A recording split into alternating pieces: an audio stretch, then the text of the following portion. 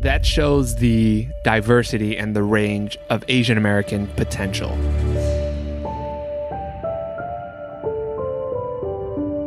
What makes a really good thriller is the pervasiveness of how real it can really hit you in real life. When you make enough money, you transcend racism, and now you are in classism.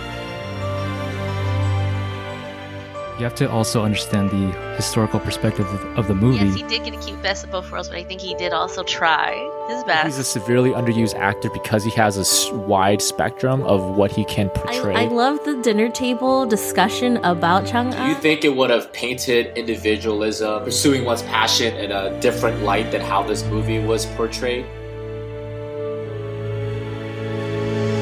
There's room or opportunities for the film to examine the many emotions. It just happens to have Asian American people in it, and that's what I've always stood, what I've always believed. So it had this very big role in introducing Japanese culture. Don't you feel that that's such a good depiction of first-generation Asian American families in general? And hopefully a movie like this can help that person process that pain or struggle.